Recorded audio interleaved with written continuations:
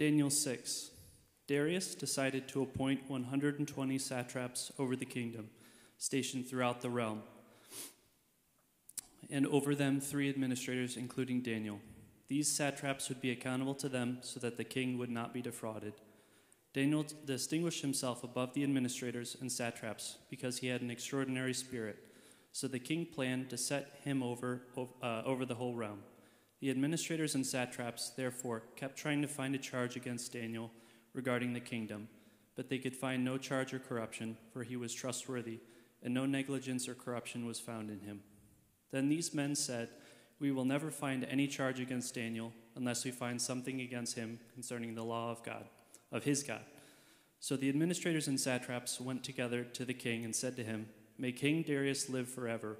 All the administrators of the kingdom, the prefects, satraps, advisors, and governors have agreed that the king should establish an ordinance and enforce an edict that for 30 days anyone who petitions any god or man except you, the king, will be thrown into the lion's den.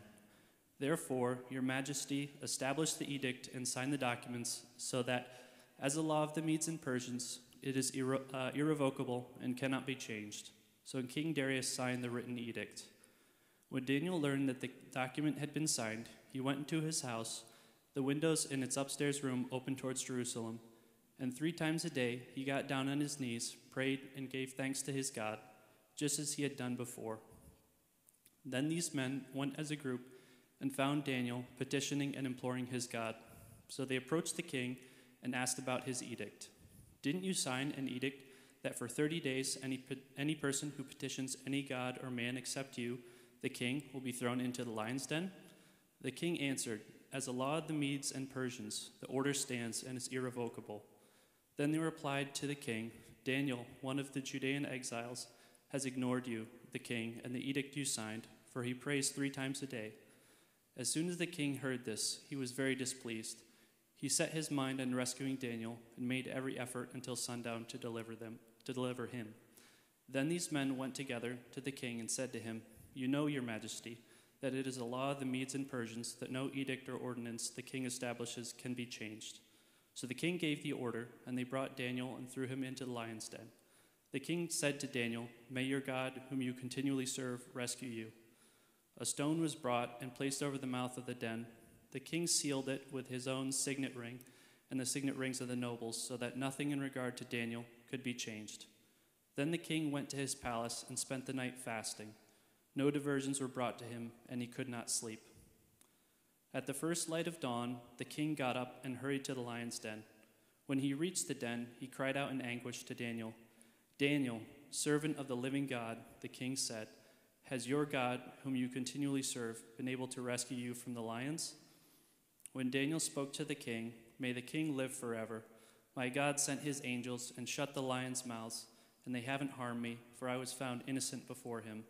And also before you, your majesty, I have not done harm." The king was overjoyed and gave orders to Daniel out of the den. When Daniel was brought up from the den, he found to be unharmed, for he trusted in his God. The king then gave the command, and those men who had maliciously accused Daniel were brought and thrown into the lion's den, they, their children, and their wives. They had not reached the bottom of the den before the lions overpowered them and crushed all their bones. Then King Darius wrote to those of every people, nation, and language who live in the whole earth, "May your prosperity abound. I issue a decree that in all my royal dominion people must tremble in fear before the God of Daniel, for he is the living God, and he endures forever. His kingdom will never be destroyed, and his dominion has no end. He rescues and delivers. He performs signs and wonders in the heavens and on earth, for he has rescued Daniel from the power of the lions."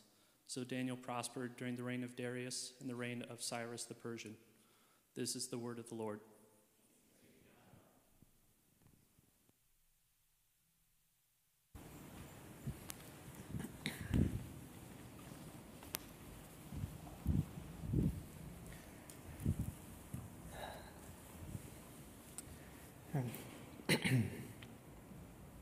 Heavenly Father, let's pray that you would speak to us through this passage today. Speak through me. Help preserve me from error. And would this word and this message, this passage, be an encouragement to us in this time. Amen. All right. Well, welcome to Hallows. If you don't know me, my name is Cory Shiraishi. I've been here for about 8 years now. Our passage today is a really famous one. It's Daniel chapter 6. It's known as Daniel and the Lion's Den. Right? So when I was taking my introduction to hermeneutics course at seminary a few years ago, I had to write a paper on this passage. So hopefully today's sermon is a little bit less dry than that paper was. But apparently some of you think academic is my style, so I don't know, we'll just see how this goes. Right? Anyway, we've been going through Daniel for the last few weeks now, since Easter, and so far each chapter has kind of been this relatively straightforward story. They're kind of like episodes in a little TV show, right? Everyone is separate, but they're kind of building on the plot of the series as it goes through. And today, we're going to highlight the major theme that's been running through the entire book of Daniel. And it's God's sovereignty over everything, right? So before we dive into this passage, we're going to recap the stories that came before. So to kind of continue with that TV episode theme previously in the book of Daniel. In chapter 1, God handed the people of Judah over to Babylon, right? And if you remember, Jake, when he preached a sermon on this, he pointed out how throughout that chapter, we see how God, Yahweh, is in control of the events of the exile. Right? So in 1 verse 2, the Lord handed King Jehoiakim of Judah over to him, along with some of the vessels from the house of God. Nebuchadnezzar carried them to the land of Babylon, to the house of his God, and put the vessels in the treasury of God. So it's the Lord handed his people over. Right? And later, when it's talking about Daniel and his friends, it says that God gave these 4 young men knowledge and understanding and every kind of literature and wisdom. Right? So at that point in history, most people would have believed that Babylon's victory over Judah would have meant a victory of Babylon's gods over the God of Israel, Yahweh. Right? But if you've read Deuteronomy, which is the book right before Israel goes into the promised land, God told his people that if they stayed faithful to him, then they would be kept in the land, they would flourish, everything would be great. But if they were unfaithful, then they would be conquered and exiled, right? And for most of their history, which you can read about in like Judges, Samuel, Kings, right? Much of Israel was unfaithful to Yahweh, right? Within a few generations of entering the land, they turned away from Yahweh and were worshiping gods like Baal. And by the end of their history, they had a king in Jerusalem who sacrificed his children in the fire and put statues to other gods in Yahweh's temple. Right? So after hundreds of years of patience with Israel and Judah's unfaithfulness, right, God followed up on his word.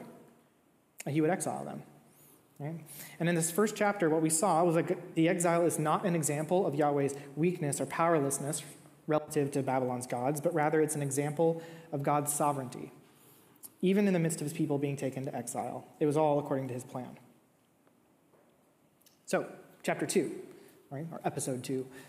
In chapter 2, the king, Nebuchadnezzar, he has a dream, and the Babylonian magicians couldn't interpret it. But God reveals the vision to Daniel and its meaning, and Daniel breaks out into poetry, saying of God, "For wisdom and power belong to him. He changes the times and seasons. He removes kings and establishes kings. He gives wisdom to the wise and knowledge to those who have understanding. He reveals the deep and hidden things. He knows what is in the darkness, and the light dwells with him." Right, so not only is God the one who could reveal the dream, but if you remember the content of the dream from that week, it was that after the succession of many kingdoms, God would set up his own kingdom, and that kingdom would endure forever. So by the end of chapter 2, even Nebuchadnezzar is giving this testimony that your God is indeed God of gods, right, Lord of kings, and a revealer of mysteries, since you are able to reveal this mystery. Right, so in chapter 2, what we're seeing is that God is sovereign over mysteries. Right? He's sovereign over the future. He's sovereign over the rules of kings and kingdoms.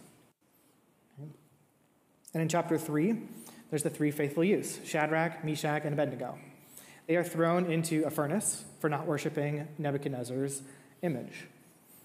And as Nebuchadnezzar throws them in, he asks this question, "Who is the God who can rescue from my power?" And then God saves them from the flames. And later in the chapter, Nebuchadnezzar, he answers his own question, saying, "There is no other God who is able to save like this." And here we're seeing how Yahweh, the God of Israel, is sovereign over the king's judgment, and he can save those who are faithful to him. Okay? In chapter 4, Nebuchadnezzar is warned by a dream to repent or be given the mind of an animal. Right? And this is so that the living will know that the Most High is ruler over human kingdoms. He gives them to anyone he wants. And to drive home that point, Daniel repeats that phrase as he explains what the dream meant, right? And what is about to happen to Nebuchadnezzar. He says, it's going to happen until you acknowledge that the Most High is ruler over human kingdoms, and he gives them to anyone he wants. And later, Nebuchadnezzar, he praises himself for Babylon's greatness, and the voice from heaven comes and issues the sentence that was promised, saying that he's going to be driven mad until you acknowledge that the Most High is ruler over human kingdoms, and he gives them to anyone he wants. This is getting repetitive. Right. So when Nebuchadnezzar finally does repent, right, they mix it up a little bit. And Nebuchadnezzar says, I praised the Most High and honored and glorified him who lives forever. For his dominion is an everlasting dominion, and his kingdom is from generation to generation. All the inhabitants of the earth are counted as nothing, and he does what he wants with the army of heaven and the inhabitants of earth. There is no one who can block his hand or say to him, what have you done? So continuing our theme, right? God is the sovereign ruler over human kingdoms. He gives them to anyone he wants. In chapter 5, a new king, Belshazzar, is terrified as this mysterious hand writes on the walls of his palace. And when Daniel interprets that writing on the wall, he retells what happened to Nebuchadnezzar in the previous chapter. And he says that phrase that we've heard so many times now. The Most High God is ruler over human kingdoms and sets anyone he wants over them. Because we haven't heard that enough, right? So then Daniel goes on to say that Belshazzar had exalted himself against the Most High, right? Against the God who holds your life breath in his hand and who controls the whole course of your life. And this God had weighed Belshazzar, and he found him deficient. Right? And that very night, Belshazzar was killed. So before we'd heard how God gives human kingdoms to whoever he wants, we see now that he can also take them away. So a major point in Daniel has been that in spite of the destruction of Jerusalem and the destruction of God's temple at the hands of the Babylonian Empire and the captivity of his people, God is still powerful. Right? He's not only still powerful, but he's actually the Most High. He is the sovereign ruler of heaven and earth, all kingdoms, all people, and everything. So, we're about to start episode 6, right, in this series. Do you expect a big plot shift? Right? Is God suddenly powerless and can't save? No, right? We are right back in the middle of this theme of God's sovereignty, which has been going on through the whole book. Right? And I'm doing this extended recap to just build this habit of reading the Bible in its context, right? So each week you come here and you hear a different sermon, and we're usually applying the text to different areas of your life, right? And it's a little bit different from week to week, and that's important, right? That's a good thing. But it's also important to think about the main theme of the book, right? And what's being consistently driven home in many different ways over and over and over again, right? So if you forget everything else that I say about Daniel in the lion's den, for the whole rest of the sermon, which, to be honest, most of you are probably going to do within a couple months anyways, there's one thing I wish you would remember, right? And it's to remember the sovereignty of God, not from this sermon, but from this whole set of sermon series. Okay? When it seems like things are out of control, remember that God is in control. Okay? I think we've had a lot of hard times in this church lately, right? And that's corporately as a group, right? With what happened with Andrew and the split with other expressions, and individually. We've had medical issues, we've had mental health problems, we've had miscarriages, things going wrong. And so when it seems like things are out of control, remember that God is in control. Right? Go back to these stories, think about them, right? Because they might be ancient and happened to people a long time ago, but these are our ancestors in the faith, right? They're about us as a people, right? And how God was in control when it seemed like their world had come to an end and their homes were destroyed and they were carried away to serve a nation that had just killed many of their friends and families. Okay, so that's our review. It's done. We're going to turn to chapter 6. So I mentioned that I wrote a paper about this story in my hermeneutics class a while ago. And some of the things that we had discussed in there were like setting, plot, characters, kind of the basics of what the story was. And one of the questions was, who is the protagonist? Right? That's the main character. This chapter is super famous. Everybody knows the story. It's Daniel in the lion's den. So come on, this should be easy. Who's the main character? Someone will give an answer. I don't know. I heard like murmurs. I couldn't actually hear it. But is it Daniel? Thumbs up. God. Okay, we got some God. All right. Well, yeah, God. Yeah, God. That could work. All right. All right. I was expecting people to say, yeah, it's Daniel, because like his name's in the title, right? But no, that's not actually right. So if you just take a quick count of who does stuff, you'll find a very different answer. In the first verse, Darius decided to appoint 120 satraps over the kingdom. Right? And then Daniel distinguishes himself. Right? So then the satraps form a plot, and they go to King Darius. And then King Darius signs an edict. Daniel learns about it, and he prays. And the satraps catch Daniel and go to Darius. And then verse 12, Darius, he answers them. And then Darius is displeased, and Darius tries to rescue Daniel. And Darius gives the order to throw Daniel in the lion's den. Darius calls out for God to rescue Daniel. Darius seals the stone. Darius goes to his palace. Darius can't sleep. Darius goes back to the lion's den. Darius cries out to Daniel. Daniel responds. I think he's on like 4, right? And then Darius is overjoyed. Darius throws the accusers in the den, and Darius writes a new decree praising God. Darius dominates this story. Right? Darius is the one who's doing everything throughout the whole story. You could almost call the story Darius and the lion's den instead of Daniel in the lion's den. And so maybe you're thinking, well, that's nice, Cory. But is this fun fact, Cory? Like, why does this matter? I think it matters because this is scripture, right? And God inspired this text to be written in a particular way, right? And the way that he inspired it, I think, matters, right? This story could have been told from Daniel's perspective. It could have been told, we could go through Daniel's feelings and his emotions as he's thrown into the lion's den and what he was praying and what he was saying, but we don't actually get any of that. Instead, we get what Darius is feeling and what Darius is praying.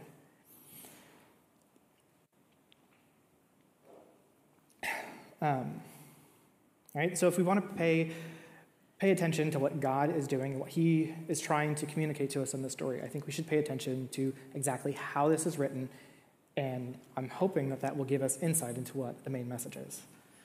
Okay? So I'm going to cover this from Darius' point of view, and the first place I want us to focus on is on the decree. Right? Some water. Okay, so all the administrators of the kingdom, the prefects, satraps, advisors, and governors, have agreed that the king should establish an ordinance and enforce an edict for 30 days. And anyone who petitions any god or man except you, the king, will be thrown into the lion's den. Therefore, your majesty, establish the edict and sign the document so that as a law of the Medes and Persians, it is irrevocable and cannot be changed. So King Darius signed the written edict. Okay, so this decree, it's not Darius's idea, right? But when his advisors, they come to him, they tempt him to exalt himself to the role of a god.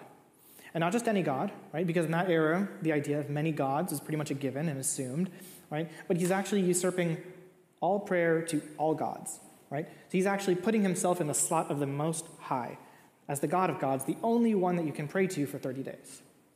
And to make that kind of edict, right, Darius has to assume that he actually has the power to accomplish whatever anyone asks from him.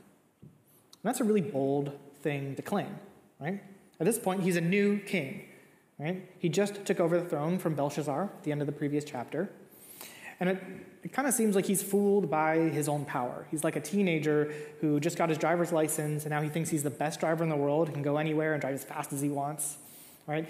Darius has got the keys to the kingdom, and he can do anything he wants. But it's a trap, right? Because as soon as he signs this decree, his wicked advisors accuse Daniel, and immediately Darius realizes exactly how powerless he is. From verse 14, as soon as the king heard this, he was very displeased. He set his mind on rescuing Daniel and made every effort until sundown to deliver him. Then these men went together to the king and said to him, "You know, your majesty, it is the law of the Medes and Persians that no edict or ordinance the king establishes can be changed." All right, so Darius makes every effort to deliver Daniel, but he can't. And this is really ironic, right? He thought that he had all the power in the world, he could answer every prayer, he could accomplish everything by his will. But now he can't even save his favorite administrator from his own decree. He's stuck. Right? He's been tricked by his own administrators. Right? And I think this is an invitation for us to reflect on what pride can do to us. Right? It can make you think that you have all the power in the world. Right? You have all the control, everything is within your fingers, but then one unexpected situation comes up, and you realize you're actually very, very weak. Right? This is exactly what happened to Darius. So what does he do? Well, this foolish pagan king, right, who forbade that anyone petition anyone but himself, he turns and petitions Daniel's God to do what he could not do. Right? So the king said to Daniel, "May your God, whom you continually serve, rescue you. May your God do it because Darius couldn't." Right? And then Darius goes to his palace and he spends the night fasting and he can't sleep. Right? And in the first light of the morning, the king goes to Daniel, and pay attention to how he talks about Daniel's God.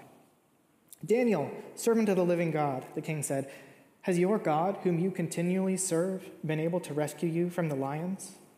And here Daniel actually speaks for the first time in the whole narrative. And what is it that Daniel says? He says that God saved him.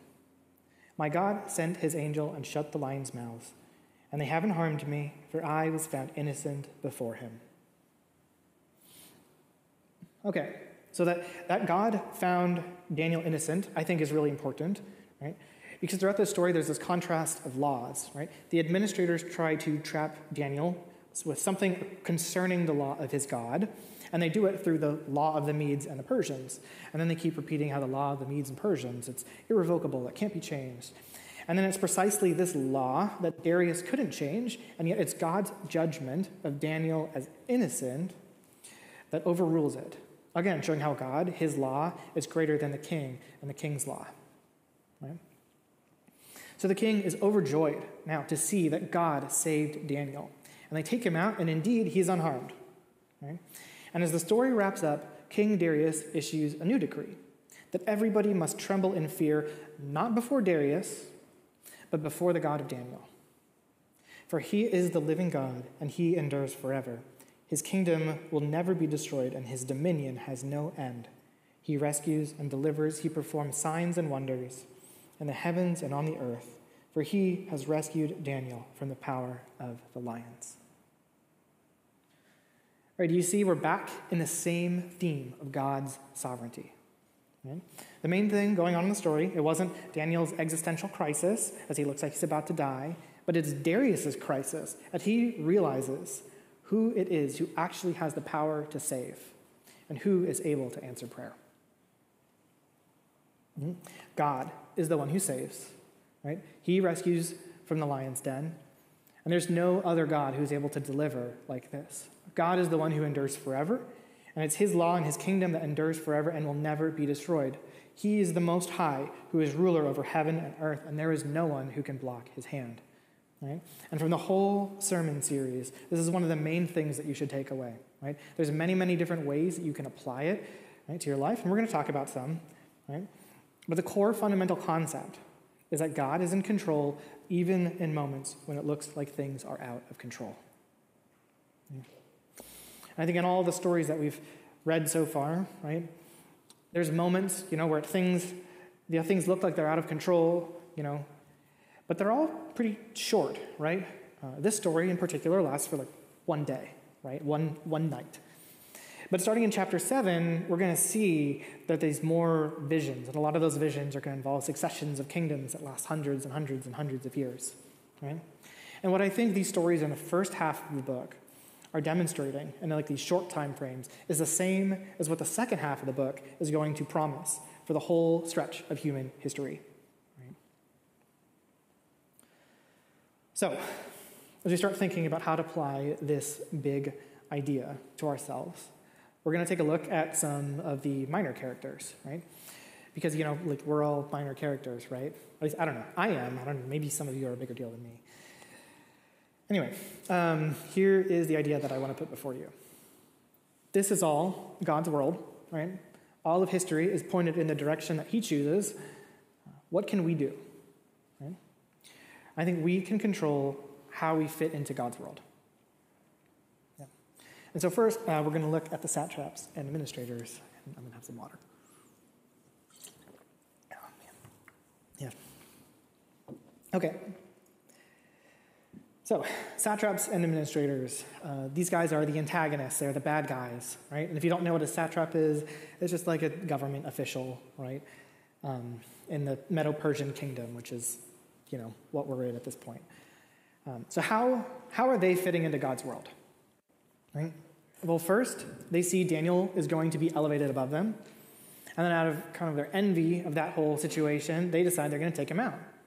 And the way that they decide to do it is they want to use God and God's law and Daniel's obedience to God as a tool for their own ends. Right? But God doesn't let them succeed.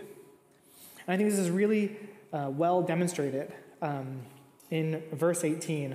There's this interesting textual variation in the Greek translation of the book of Daniel. Sorry, this is nerd for a second, right? And some explanation on, like right now, we're reading the English version, translated from Hebrew and Aramaic. But there was also a Greek version of the text, which was used by the early church because they were Greek speakers, right? And there's a bunch of places where that translation of the text is a little bit loose. And there's this long, complicated topic of how to process all of that, which I just kind of want to sidestep for a second. But this extra sentence, right, in Greek, it actually just points your attention at something that's in the story the whole time, but it does it in kind of like a really clear way. So, this is verse 18, in the middle of the night, while the king can't sleep. And this is what the Greek adds. At that time, the God of Daniel, giving his attention to the situation, closed up the mouths of the lion, and they did not harm Daniel. Right, so nothing shocking there, right? It's mostly all in the story anyways. But here's the point. The scheme of the antagonist didn't fail because of some combination of bad luck or like weird coincidences or anything like that. Right? It failed because there's a personal God, right, who was paying attention to the situation. And he saw what they were doing, and he said, nope. All right. If God wasn't sovereign over the world, right? If God wasn't sovereign over the world, then their plan would have worked, right? The king signed the edict, they caught Daniel in the act, and as the story makes so clear, the law of the Medes and the Persians cannot be changed. Right? But God overrode the unchangeable law, right? Because God's hand can't be blocked, right? And he wanted Daniel alive. So in the end, their plan backfired. They tried to get Daniel thrown into the lion's den, and then they ended up there themselves. Right? And this is a really common way that God's judgment plays out in the Bible. Right? For example, in Exodus, Pharaoh, he's worried that the Israelites are going to join an army that fights against him, so he tries to drown all of the baby boys in the river. But God doesn't abandon his people, and so Moses escapes, and later Pharaoh chases Moses and Israel out with his army, and Pharaoh and his army ends up drowning in the sea. Right? Kind of poetic justice. Right? So as we think about ourselves, are there things that you are doing or ways that you are living that oppose what God is doing in the world? And it's kind of a harsh question to ask as we're talking about people being thrown in the lion's den, right? But to be clear, there's a big difference between the way that King Darius opposed God, right, as this fool who didn't realize what he was stepping into. And then when he did realize, he repented, right? He changed, he called out to God, he gave God his proper due, and things kind of worked out for him, right? But the satraps and the administrators, they knew what they were doing, right? They knew, and they could have repented at any point in the story up until the point where they couldn't anymore, right? So in either case, whether you know that you're actively opposing God, or if the Holy Spirit opens up to something and you realize that you were doing it out of foolish ignorance, right? As long as you're still here, there is an opportunity to repent, right? Because God is not a fool. He controls all of history, and his hand will not be blocked. but he's also merciful to those who turn and call on him. So, for the other character, Daniel. In verse 4, Daniel is described as being guilty of no charge or corruption, for he was trustworthy, and there was no negligence or corruption in him. And as you hear that, do you hear kind of this little chiasm? It's this A, B, A pattern, right? It's subtle, but it should draw your focus to the trustworthy, kind of that middle part, right? And at the end of the story, there's another one in verses 23 to 25, right? So Daniel was first found unharmed, for he trusted in his God, and then those who accused him are harmed, right? So it's A, B, A again, but this time it's with ideas and concepts rather than words, and that's just a common way that Semitic poetry works, right? So maybe those details aren't that interesting to you, right? But the point I'm trying to make is this, right? Daniel is twice described as trustworthy. And in one case, it's connected to his God. And in the other case, it's connected to having a high character and living a righteous life. So if you wanted to rephrase that in the words of James, it would be that Daniel had a faith with works, not a faith without works that was dead. Right? So another point about Daniel. Right, twice it's mentioned that he prayed 3 times a day. Last week, George made this comment about instead of avoiding or ignoring problems, being engaged while also trusting God. Daniel is doing that. Right? It implies in verse 10 that he's praying towards Jerusalem. Right? And at this point in history, Jerusalem is destroyed. Right? That's why they're in the exile. So, praying towards the destroyed city, the capital city of your homeland, that's not ignoring the issues of your people, right? There's actually a reference in that phrase to a prayer that Solomon makes at the dedication of the temple in 1 Kings 8. And the hint behind that reference is that Daniel is repentant and he's pursuing God with his whole heart and his whole soul. All right, last observation about Daniel. So in the morning, when the king finds him alive, he is twice, again, called a servant of God. Daniel, servant of the living God, the king said, has your God, whom you continually serve, been able to rescue you from the lions? So if we take that back to the question I asked earlier about how are we fitting into God's world? I think Daniel is doing what he can to line himself up with God. He's living an upright and righteous life. Right? He's seeking God in prayer. He's loyal to God in his service and worship in the midst of all of these pressures to compromise on all those different points. And I think we can probably identify with a lot of those pressures to compromise on those points. Right? We could feel the pressure to compromise morally. Right? In our culture, that might look like sexual ethics or financial, how we use our money, being selfish or materialistic, or just a lack of self-control, right? Being impulsive or angry. It can also, we can also feel this pressure to think that all we need to do is operate in the secular world that we see in front of us, and then fail to seek God and seek his help in prayer. And I think for me personally, this is an area where I compromised for a long time. And I wouldn't even call it something I struggled with. It was more like I just didn't prioritize it at all to struggle, right? I just kind of thought, I'm going to do what I can do for myself and people around me, and God's going to do what he's going to do. And I think what went wrong was I turned this intellectual assent of God's sovereignty into a sort of fatalism where I didn't think my prayer could make a real difference. It's just kind of all predestined, right? And so while I'm up here and I'm preaching this sermon on God's sovereignty, I just want to highlight that's not an appropriate way to respond. Right? You can't absolve yourself of a responsibility to participate in what God is doing in the world. Right? So God's reign, it's certain, but there's also this open invitation for you to participate through your prayers and your service and your whole life, right? Participating in God's rule. This is actually the thing that God told us to do in the Garden of Eden, right? At the beginning of the Bible. And it's also the thing that we're pictured doing at the end of the Bible, at the end of Revelation. Right? God wants mankind to be his partners, right? And so what that means is that God's sovereignty, it includes, it allows us It allows us to pray. It makes how we pray and how we act towards him matter. It doesn't mean, God's sovereignty doesn't mean that everything you do is pointless. Okay? And practically speaking, right, this is an area where you struggle too. And prayer is prayer is a central component of this whole life of faith, right? This whole life of participation with God, right? So if you're negligent in prayer, like I was, right, and you don't know where to start, my personal suggestion is try learning the Lord's Prayer and saying it 3 times a day, kind of like Daniel did, right? You could do it before your meals or something like that.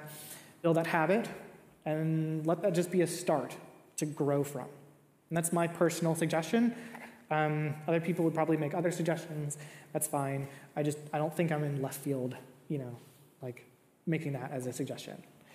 Right? So, God, he pays attention to what's happening in the world, what's happening to you, what you're doing, what's happening to you.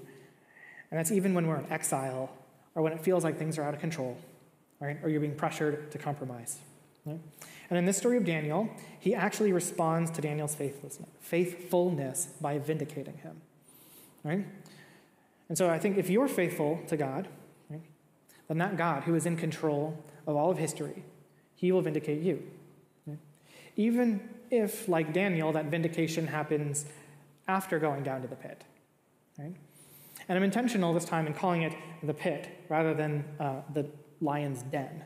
Right? And the reason is actually that the word for lion's den and the word for lion's pit is the same word. Right? And there's a few translations of the Bible in English that actually use lion's pit instead of lion's den. But why does that matter? Why do I use that word? So if you're familiar with the Psalms, or if you've read, for instance, Ezekiel 32, you might pick up on this idea that the word pit can also be used to describe the place of the dead. Right? It can be used the underworld, the grave, the land of death. Right? That's kind of what the pit means, like metaphorically or as an image. Right? So in this metaphorical or typological sense, this isn't just a story where God saves Daniel from dying in the lion's den, but it's actually an image where God is saving Daniel from death itself. Right? There's this image of God taking Daniel out of the land of death, right? That he was dead and he came back to life. And then you can even take this image just a little bit further. Right? So if you study the way that God is portrayed in the Old Testament, you'll see that there's a strange figure who is God, but is also distinct from God at the same time. And often this figure goes by the name the angel of the Lord. Right? And this is part of the Old Testament origins of what becomes Trinitarian theology in the New Testament and Christian doctrine, right? That angel of the Lord, who is God but is distinct from God, incarnates as the man Jesus, right? Jesus, who is God but is distinct from God the Father, right? So that's the relationship, right? And so if you have that perspective about the angel of the Lord, and you have that in your head, and then you also have this idea of the pit as the image of death, then you can read what Daniel says in verse 22 about his experience in the pit. My God sent his angel and shut the lion's mouth. God sent his angel. Sent him where? Where Daniel was, in the pit, right?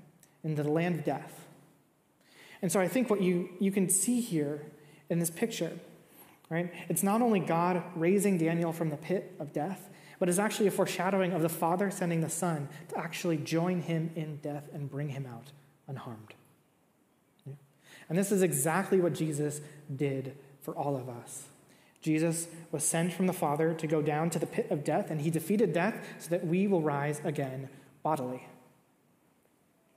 And then we can participate in his kingdom that will never be destroyed, and in his dominion, which has no end.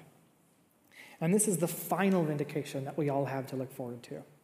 If we, like Daniel, put our trust in God, and we seek to faithfully serve him while we spend our lives in the exile of this world. So, that is the final encouragement I want to give you all from this passage. Right? God is in control, even when things seem out of control.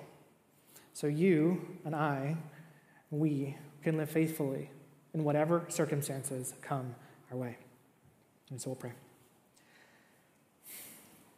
Heavenly Father, we thank you for this passage, but more importantly, we thank you for what this passage points to and what it means, and that you in your love for us, you sent your Son to come to die for us, to save us from death, so that we could rise again, and by your Spirit, we could live and participate with you in your kingdom. I pray that would be made manifest more and more in our lives, that it would encourage us in the hard times that have been going on, and in the hard times to come. God, would you be with us? Would you encourage us? Would you forgive us where we fall short? And lift us up at the end of days to rise and live with you. And we pray this in Jesus' name. Amen.